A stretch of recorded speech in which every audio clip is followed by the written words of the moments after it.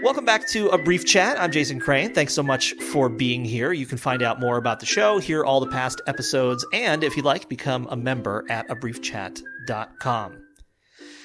Some of you who've known me for a long time might know that I was in radio for the majority of my adult life, and I did a fair amount of radio in a town called State College, Pennsylvania, which is where Penn State is located. It's right in the dead center of Pennsylvania, kind of surrounded by fields and forests. And then there's this one little odd town with, 100,000 people, 70,000 of whom are under the age of 23. And when I was in State College, I was hosting a morning show, and I can no longer remember, but either my first or second most frequent guest is my guest on the podcast today. I didn't really grow up a theater person, but when I moved to State College, I met someone who was doing exciting things in theater who kind of converted me over to be more interested in it and to find out more about it. And also someone who wasn't afraid to use the theater to speak to the times in which we find ourselves.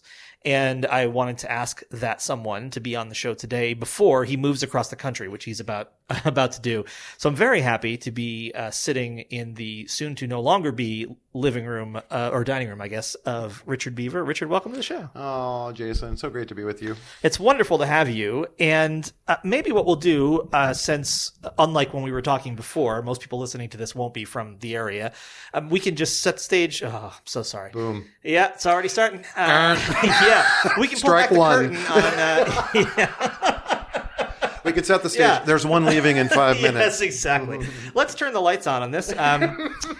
So let's talk a little bit, I guess, about what you were doing in State College, and in particular, Fuse Productions, which was the main way that I knew you and the main way that I saw you work in town. Right. Well, actually, my wife, Heidi, is from State College, was born and raised in the house that we're sitting in right now. And so us leaving, we're going to be moving to Wichita, Kansas. And so it'll be the first time this home has been out of the family in all those years. But yes, you knew me, well, first at the State Theater. Yes. And I was the executive director there, which is in State College, PA. And I started Fuse Productions at the State Theater, which was the in-house theater company, more or less. And that's where we started. We called it Fuse because we were fusing together local actors, professional actors, actors and professors from the university, and so on and so on. So it's not an acronym, FU, which is what everybody's like, what is Fuse actually? Yeah. More importantly, what's the SE stand for? Exactly. Yeah. That's the part where I get stuck. Yeah, I can do the FU on my own. So no, fuse as in to bring together or fuse together. Anyway, and so it had a kind of a community-oriented beginning because we were at a community-owned theater, the State Theater. And also one of the main objectives of Fuse was the play reading series. And that was born out of the Sandusky scandal that happened at Penn State. If you don't know, that was the pedophile who was operating for 30 years, perhaps, having sex with children in the locker room and so on. And so out of that, the play reading series was designed to address contemporary issues and have a place for the audience to discuss those issues. Hear the reading of the play, but then have time to discuss those things. So kind of as a place to discuss and vent if needed, or work through issues, not necessarily directly related to Sandusky, but other things as well. And so for people who've never seen a play reading, this is where a group of actors get together and they read the play and they act, but they're not on a set with props and set design and all of that. You're essentially in a room, usually watching them kind of read very close to you. It's exactly. With music scripts on the music stand. They stand up to enter, they sit down to exit, very basic, but they're acting the play as if it were a full-on performance.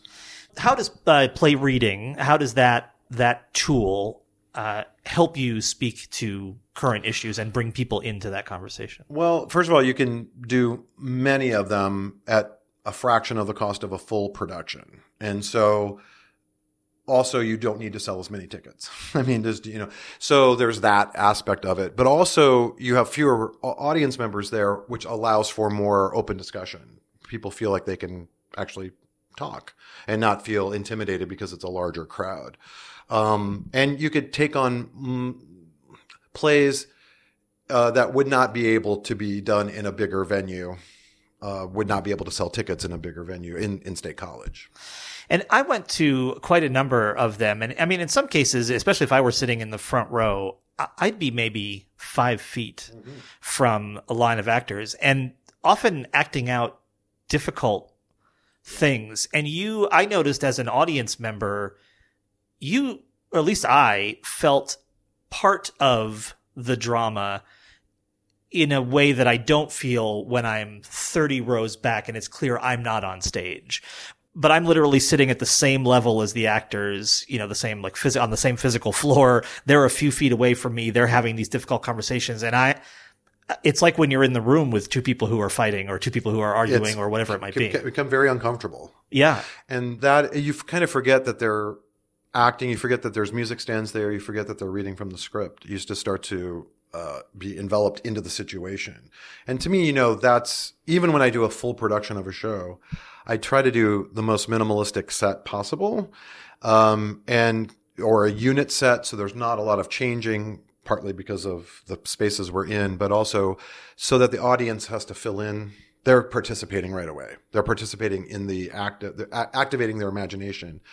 So we're not filling in every single dot with a full production. So a reading is the most extreme example of that because there's nothing but the actors. Yeah, which is interesting because in a way, there's nothing, but that brings in everything. I mean, I think I grew up as a kid listening to old time radio shows where all you could hear was the dialogue and occasionally some Foleyed sound effects, depending on the amount of money they had in the production at that time. And you had to create everything else. I mean, that was it. You had voices and a couple sound effects as to what everybody looked like, what the situations they were surrounding themselves with. That was all inside your head. And the only thing this adds to that, the play reading adds to that mix, is that I can see the actors. But otherwise, if I've had an experience kind of anything akin to theirs, I'll just fill it in from my own, I can remember where I was when it happened or anything. I just bring it all with me, and it's very intense. And if a more fully produced show, I'm not against fully produced shows, by the way. No, I don't want to make that suggestion. Yeah. But the more fully produced it is, there's a likelihood that you don't necessarily bring yourself into that as much because you're constantly aware you're at a theater. You're in a theater and you're removed from it a little bit more. Yeah, and so since you made that point right there, I do want to say that over the course of the time that I lived here and knew you, I saw many of your fully produced shows as well. They were uniformly amazing, and there's a few that really stand out for me. Assassins is definitely one of them because of the content, but also the staging was incredible.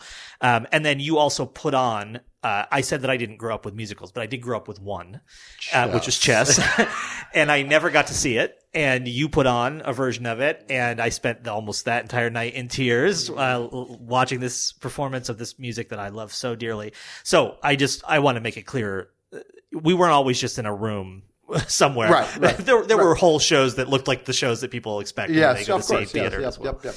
So, as you kind of look back over the readings that you did, are there some plays that jump out to you as either for their own content or for the conversations they sparked? We did a reading of a play called 4,000 Miles, which isn't terribly controversial in its content, but it's a play about an elderly woman and her grandson. And the grandson has just ridden his bike across the country. That's why it's called 4,000 Miles. So he's ridden his bike. And he's carrying with him some kind of a secret. But the reason this show was so powerful in State College is because that's basically our population. The major population is retirement communities and college students. And that was basically the cast of this show, one of each.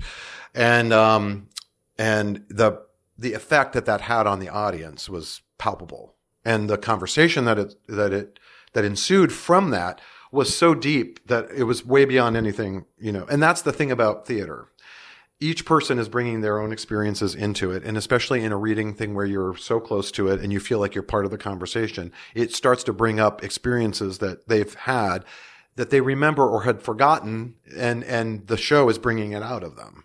And so those conversations then become about those things. One that was a little more controversial was Bad Jews. Yes.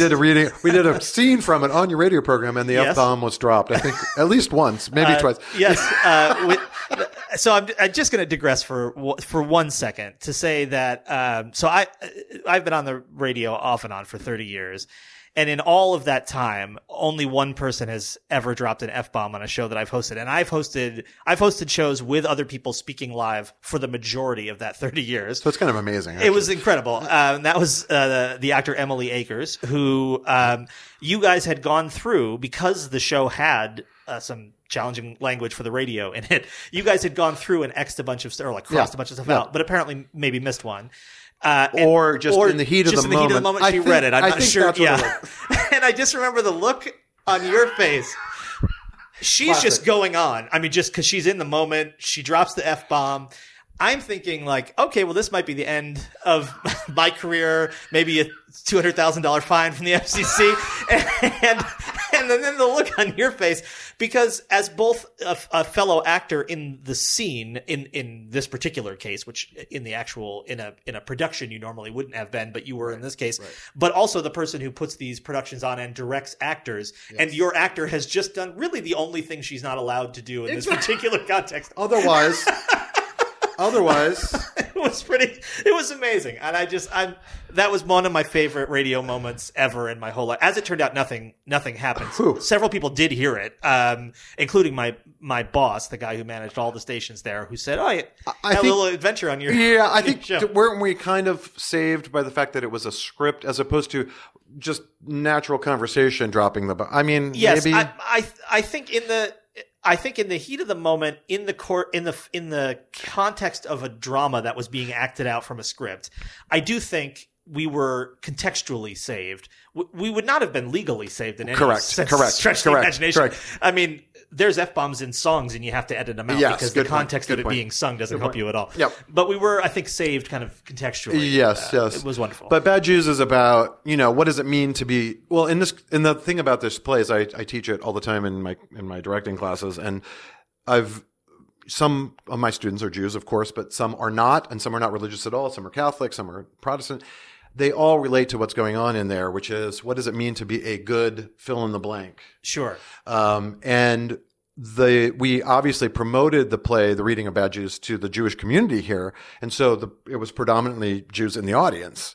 And that was a wild conversation because they were having basically the argument that's in the play. Yeah. They started to have that argument, and it was civil, but it was very intense. The other one that I even had to look it up is called The Submission. I couldn't, the title just escaped me. Yeah. And that's about a playwright a white gay playwright who writes a play about a black experience. Now, this is before Black Lives Matter, and, so it was very prescient, and hires a black woman to pretend to be the playwright. And that was probably the most intense conversation we had. Yeah, I very clearly remember that one. And I mean, that was another, I don't remember the timing of these things, but I think of like the Rachel Dolezal scandal and things like that. I can't exactly remember where this fell and all of that.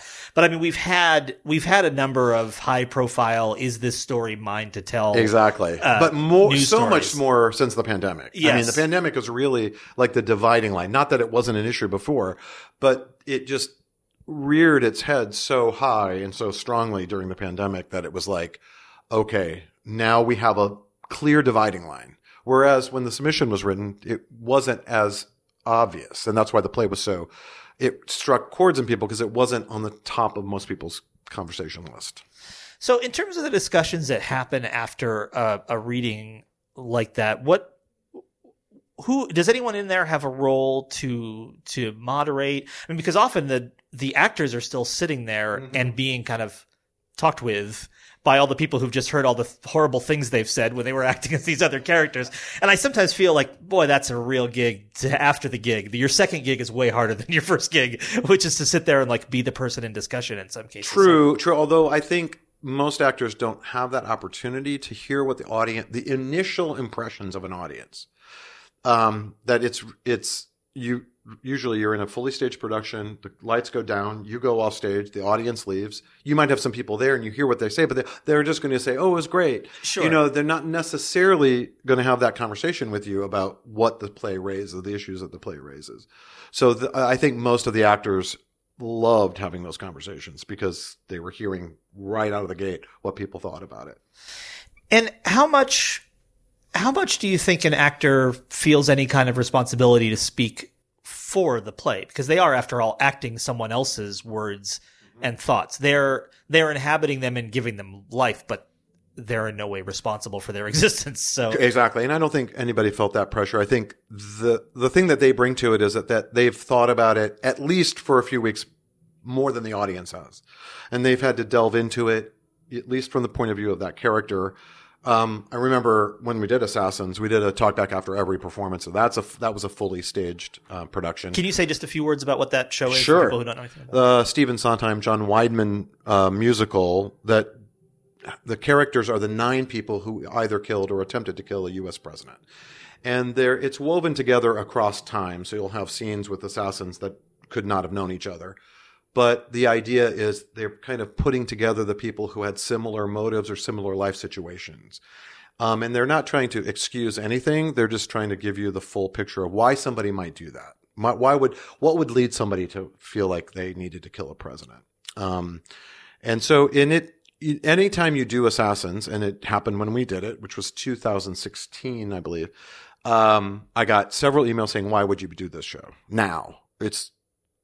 Why would you do it now? You have to wait till things are calmed down a little bit. It's like, right. When is that? Wait till that mythical time. Exactly. Right, yeah. When is that time? Like when aren't there school shootings? Yeah. When aren't there, mass murders, When aren't people angry at the president? And when aren't people angry at the president? But usually it has to do with guns, and that we don't want to enter into that controversy about guns. Sure. I mean, we haven't really had an assassination attempt since Reagan, really, right? So, I mean, that was actually acted upon. We have every day there are people who are threatening it. But to actually go after a president, that hasn't happened in a long time. So that's the other thing about that show, which is so interesting, is that most people don't remember. Audiences that are coming to see Assassins certainly don't remember, might remember Reagan, but don't remember Kennedy, or, sure. That's now such a long time passed. But the issues that it raises, why people would use a gun for something, that is immediately relevant all of the time. So you could never do it if that was your barometer was, it's too intense of a topic for right now. Well, that's why we're doing it. Right. There's exactly. Sorry, but you live in the United States. Yeah, I don't know if you've noticed. So, exactly. And we had a person, one of our talkbacks from Australia, who stood up immediately and said, we just don't understand how you can let this go on. This is 2016, mind you. Yeah. And here we are in 2022. Yeah, there's been quite a torrent under that bridge. Yes. And, they have their conservative party is the one that instituted the buyback of the guns. Sure. It's not a liberal conservative thing. They understand that mass shootings are not good. Right. And that most people don't need to have those kinds of weapons in their possession. Yeah. It's like that classic Onion, yes. we don't understand why this is happening, says only country where it happens. Right? Exactly. The Onion published every 4 weeks. Exactly. Yeah, exactly. But no, that was a very intense conversation we had. Obviously, most people who come to see a show, especially that show, Assassins, probably have a similar view. So, but there were a couple people who spoke and who were, offended by it.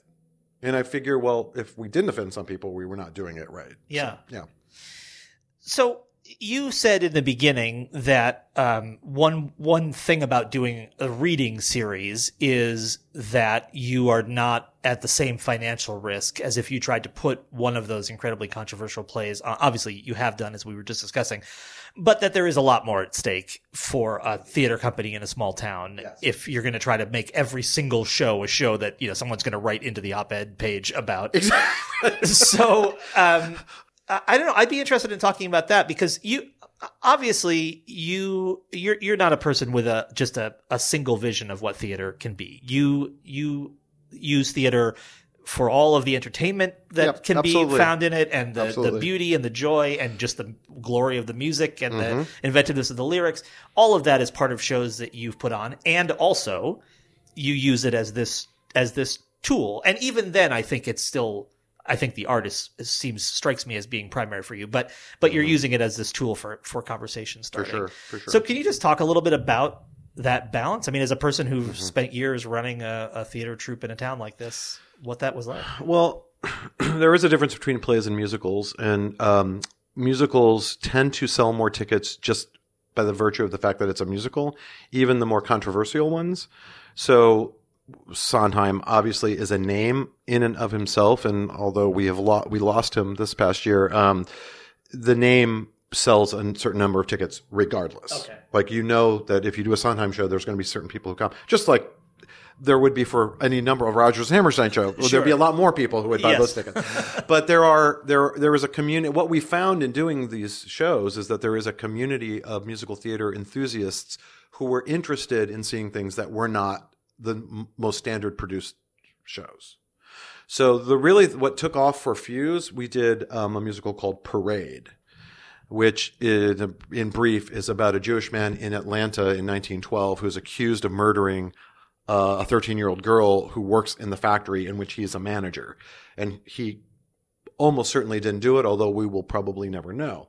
But he's railroaded by a racist mentality in the South, and is eventually hung for this murder that he did not commit, almost certainly. And this is not like a Sondheim show that is known by anybody, really. There's only like 5 people who know what Parade is, so that was a big risk for us, but we did it in a smaller theater in the hopes that even if it didn't sell a ton of tickets, we would not be losing our shirt. Turned out we sold out every performance, which was amazing. But more importantly, about a week after the show closed, I got a letter from a woman whom I did not know, and there was a check enclosed. And the letter was basically saying, thank you for doing shows that are not the typically produced shows in community theater, although I consider ours community-based professional theater. Sure.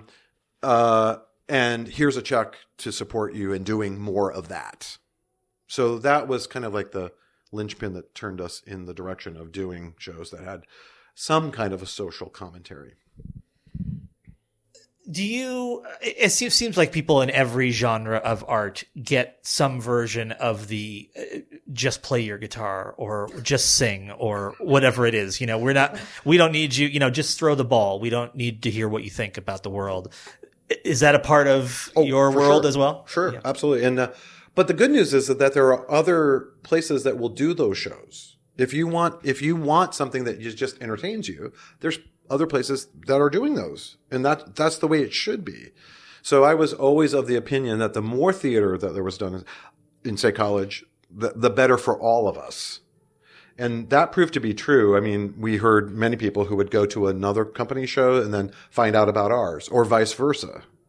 And that it was like self-fulfilling. Like, it would just start to, people would start to go to other people's shows too, and vice versa.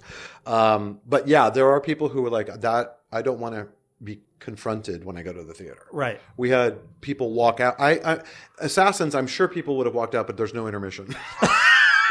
So we have them there. It's a lot more You're awkward, locked in. Yeah, exactly. I'm sure people would have left had there been an intermission. But we did a show called Merrily Roll, another Sondheim show, that isn't nearly as controversial in content, but it is confrontational to the audience about asking them what have they done with their lives. And it keeps asking that question over and over, and the ensemble comes out in between scenes and sings it again. What have you done? What are you doing with your life? How did you get to be where you are now? Or do you have any regrets? That kind of thing. Yeah. And we had people, that has an intermission, and we had people walk out, and they emailed me to tell me they walked out. That's a baller move. And I thought, good. Yes, sir. Yeah. I am walking out of this theater as I type this. I am displeased. I am very displeased.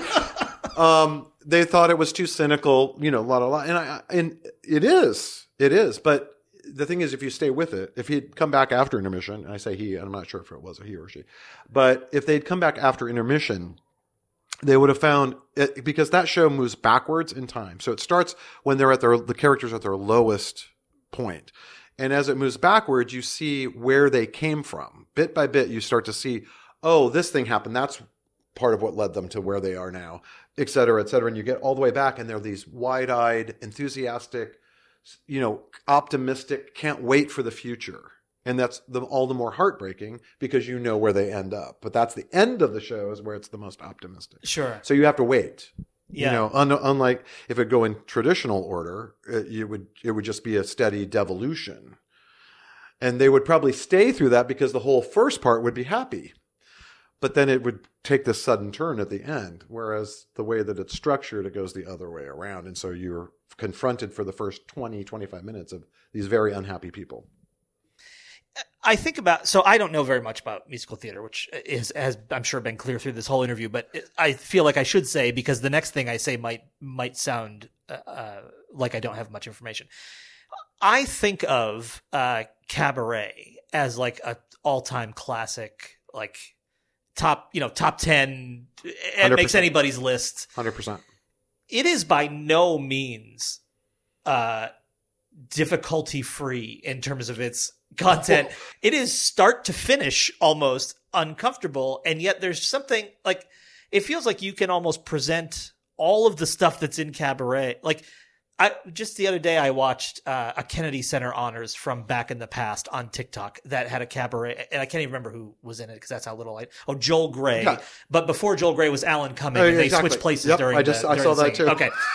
So, and so that made me think about the show, and just thinking about like, right from the jump, that show is confronting you with, alternative sexuality, with its setting, during the Nazi era. But as the Nazis are coming to power, and right. This is a very important point, because the show, if you start to watch it, yes, it's a little disorienting. Like, why are they singing in German? But it's entertaining. It's a little like off kilter, but you're not really sure. And then as the thing progresses, well, first of all, you're applauding all these numbers like you would if you were living in the time. And then you realize what's happening. This slow infiltration of the Nazi party overtaking the country. And by the end of the first act, the guy who has been working with the principal actors takes off his coat and he's got his Nazi armband on. And you go, oh, right. Who am I clapping for? Exactly. Yeah. So that's why I think the show works. I also think that people forget that part of it and they just remember the songs. Yeah. So they remember Liza Minnelli in nightclubs or on television singing Cabaret, and you think, oh, I love that song. Right. But she's talking about deciding to have an abortion. That raises a really fascinating point too, which is musicals are one of the rare forms of art I can think of where a big chunk of the art can be divorced from its context so easily, where you can just sing the songs, and if you haven't seen what's around them or you don't know what the lyrics of the song refer to, you can have exactly the experience you're just talking about. Exactly. You think Cabaret, I love that. And then you see it in the context of the show and you're like, wait a minute. Oh my God.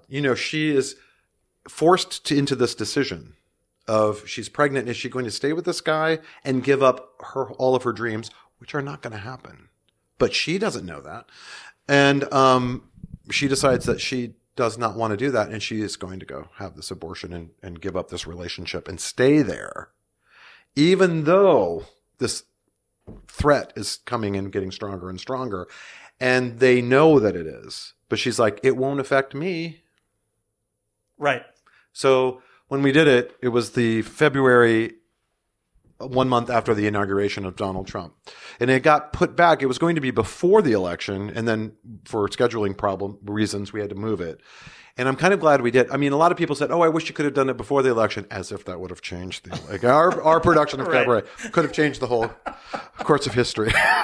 Trump almost won this night in State College. Exactly. I would like to think we have that power. But I do think the show, I left people, I heard there's some multiple, they were speechless, they couldn't applaud at the end, that kind of thing, because the Nazis come down the aisles and, as the last thing is being sung, and it's like, and then the MC takes off his coat and he's got the Nazi armband on. And you're like, oh my God, are we living in Yeah. the same time? And Yeah. I think it's proved that we maybe not Nazis, okay, Yeah. but we're Watching Cabaret during one of the heights of American fascism it's quite an experience. I will say, I having been in that audience, it is quite a thing to be part of. And obviously, anyone who's heard the show will know my politics. But yeah, I found it very affecting because that is one of the circumstances, especially as you were talking about the kind of the march down the aisle.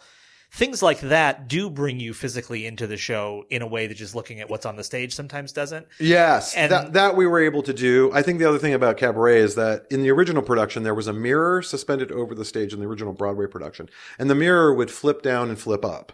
And so it would flip down during the applause of numbers. And so you would be looking at yourself in this kind of funhouse mirror, applauding these numbers. And at first you're like, well, that's weird.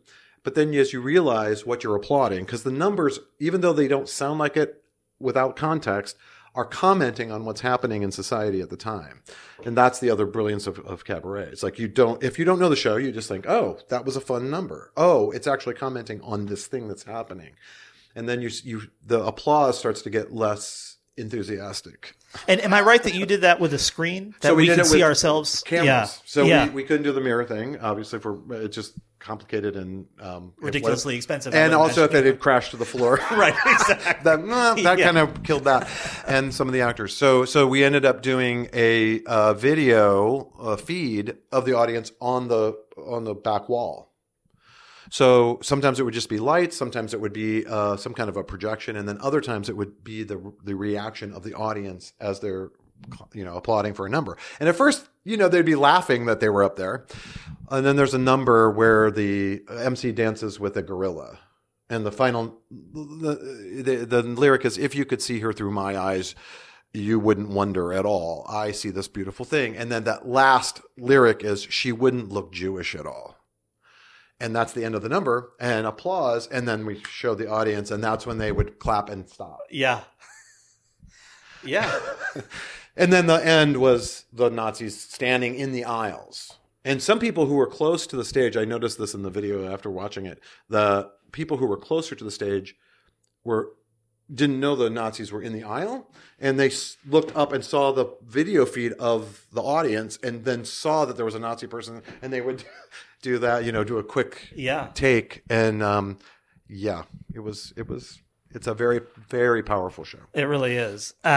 So we're drawing to a close, but we've mentioned that you're moving to Wichita, and you were moving to Wichita because you're going to teach at the university there, and I wanted to ask about how you talk to your directing or other students about these topics we're talking about how they should think of programming and about how they should think of approaching difficult subjects in the work that they choose to direct. Well, first of all, I am very big on having them write a manifesto. And this is meaning what kind of theater... Kind of Unabomber style. Yeah, totally. And then go from there. Exactly. Let this muse take you where it will. Exactly. No, an artistic manifesto where they get clear about what is the kind of theater they want to be involved with. I mean, God, this never happens. I have a friend who is in a graduate acting program, and she told me recently that they've never even asked the students, what kind of theater are you interested in doing? It's just presumed what kind of theater you will do, and we are training you. Training, by the way, is what we talk about dogs, to do that thing. And it's like, what if I don't want to do that thing? What if I want to do another kind of thing? So there's that. And so I want the freshmen to go through this process so that from the get-go, they are clear, and it could change tomorrow. That's the point. But you're starting from, what is it that you want to do? What are the shows that you've seen that you would like to do? What are the shows you've been in that you'd like to do? What kind of people do you want to surround yourselves with? And from there, then it may be that they don't want to do anything with a social message. And that's fine. But you can't just be left to the winds because somebody else will define you then. And you'll get swept up into that maelstrom, and it's really hard to get out of that because then you're kind of locked in financially. Like you're dependent on those jobs, and then maybe I don't really want to do those kinds of things anymore or do them at all. So for the first step is like, is this the kind of thing you want to do? Or what is it that you want to do? And then from there, if they want to do socially relevant stuff, there's always an audience for it. You just may not be filling 2,500 seats in a giant theater. You may fill 150 seats or 200 seats or 500 seats, but it's not going to necessarily be these. So you just have to scale. Then you start to scale what your desires are to where the market is. Sure. Yeah. That makes a lot of sense. Have you, this teaching is not going to be a new thing for you. You have been doing it. Have you noticed, I tend to think that every kind of new cohort of people seems to be getting more and more aware and radicalized. 100%. Have you noticed that among your students? So, there's a little bit of a pendulum swing of anything written pre, 1970 is canceled. Right. Even if the overall point of the show is good, there might be material within it that's problematic, but we're throwing away the whole thing. But then they find themselves then involuntary hypocrites, I call them, because then they like a show that is a similar thing where something is problematic, but the overall show is okay. But they defend that. So that's kind of my mission, is to take each show and talk about, okay, here's what's problematic. Is it so problematic that there's nothing that can be done with it? Sure. Or is it this moment or this character or something, and can that be fixed either by the way the production is done or requesting permission to change the dialogue or whatever? So we have that. The South Pacific is a perfect example because there's a character, an islander, who speaks in this, racist accent. But the character itself is based on an actual person, as is every character in South Pacific. But anyway, the show has a song called "You've Got to Be Carefully Taught," which is about you have to be taught to hate and fear, basically, of people whose eyes are oddly made and different skin of a different shade. It's an anti-racism message. So to throw out that show because it has this problematic character seems self-defeating. I'm not even arguing to do the show, but I'm saying there is value in the show because it does try to make this point. And we have much more recent examples. Some shows have aged, like we say, like a bag of spinach, right? That are only 5 years old. I could name several right now that are, to me, much more unproducible than something from the Golden Age. Sure. I was going to wrap it up after that last question, but you said something there that I didn't know was a thing, which is you said to ask for permission to make changes. Yes. So can you just say more about that? Yeah. So, copyright law is that you license a show, the script that you get in the licensing is the script you are to perform. If you want to make changes to that, you need to get permission. And in this case of the Golden Age shows, it's almost always the estates of the authors, because most of them are no longer with us. Although John Kander, who wrote Cabaret, is still alive, 95 years old. Wow. And now it's the Sondheim estate. He was very open to changes, but his shows are not nearly as problematic as some of the other earlier things. But yeah, so if there's something you want to change, you have to get permission to change it. Unless it's tiny, like an and or a but, nobody's going to come at you. But if you're changing the essence of something, you need to get permission to do that. And are those changes? So I'm very familiar with the world of Shakespeare, where almost no Shakespeare play is ever produced in its entirety. Exactly. People chop out huge chunks. Are we talking about changes where you're that kind of permission for like cuts, or just for I literally want to change the words this character is going to say? I think for Golden Age musicals like 1943 to 1964, there are people who would like to do both of those things. Okay. Cut significant portions and or change things. And I think as we go forward, I think the owners of these shows are going to realize that if you want to keep them being produced, you're going to have to allow these changes to happen. Sure. And that is happening in little bits and pieces, Yeah. As we go forward, we see these new revivals of like Oklahoma, where they didn't change a word, but the presentation style was completely different. And then people were like, that's Oklahoma? They thought it was changed. It wasn't. It was just how it was delivered. But changing text, like in Carousel, and that's going to start happening more and more, I think. I guess I'll close with this idea, which one of my all-time favorite movies is An American in Paris. And there's one of my favorite scenes in it is where Gene Kelly's artist character is talking about how painters have to give up all control of what they create as soon as they sell the painting. And he said, a musician, might, that they can perform their own work again, or that kind of thing. But a painter makes the painting, sells it to someone, and it's gone. And where it's placed and how it's thought of and all that stuff is completely out of his control and knowledge. But it is done, and nobody's going to mess with it. Right. You would think it's one of the most fixed exactly of art forms. Whereas he's saying, like, I put this paint on the canvas, but what happens? Like, I'm not going to stand here to explain it to anybody ever again. Exactly. And it won't be, he won't see it again. Yeah. And I kind of think about that in the context of what you were just saying. I mean, for obviously many of the people who wrote the musicals of the 40s and 50s are no longer with us. But for a musical that's 80 years old or 90 years old, I mean, in one sense, it's amazing that it's even reached our world, so to speak. That's it. And that people still want to put it on. That's right. But also, you kind of have to take some of the care of it along with you into the modern world. You do. Yeah. So you have to. That's what I'm saying to my students. It's not all or nothing as far as I'm concerned.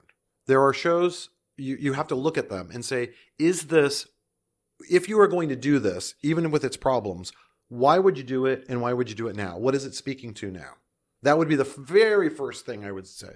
And then, are there problematic things in it? If so, and most of them do, is it fixable? Is it changeable? Is it doable? Or is it just so pervasive throughout the work that it's not really salvageable? Well, this has been, as I knew it would be, a totally wonderful conversation. I'm so thrilled that in your final week, we're sitting in your packed up house. However, I will say, I didn't say this during the interview, and saying it at the end is pointless, but if you have heard music at any point during this interview, and we've been quite closely mic'd, so you may not have, but the downstairs of this house is a rehearsal space, and despite the fact that you're moving in like 6 days, there's still stuff going on. There's still music being performed downstairs. We're going right up to the bitter end here. Well, a summer camp going through Friday, and we leave Monday. Yeah. So, why waste time? The movers will be moving a piano while someone's playing it. Exactly. There you go. Guys, we have to tip this over. That's right. Oh, it's fabulous! But I'm so thrilled you agreed to do this. Oh, it's such an honor. I adore you, and I'm so happy to capture right your back thoughts at in this form. If folks want to find out what you're up to in the world, how do they do that? Well, I was going to say website, but it's now shifting hands. Yes, that's what I was wondering. The Fuse Productions website will no longer be mine, but I'm very happy to put my email out there, so I'm going to do it. Rich Biever, RichBiever @gmail. Fabulous. Thank you again for doing this. It's been really wonderful. My pleasure. Thank you for asking me.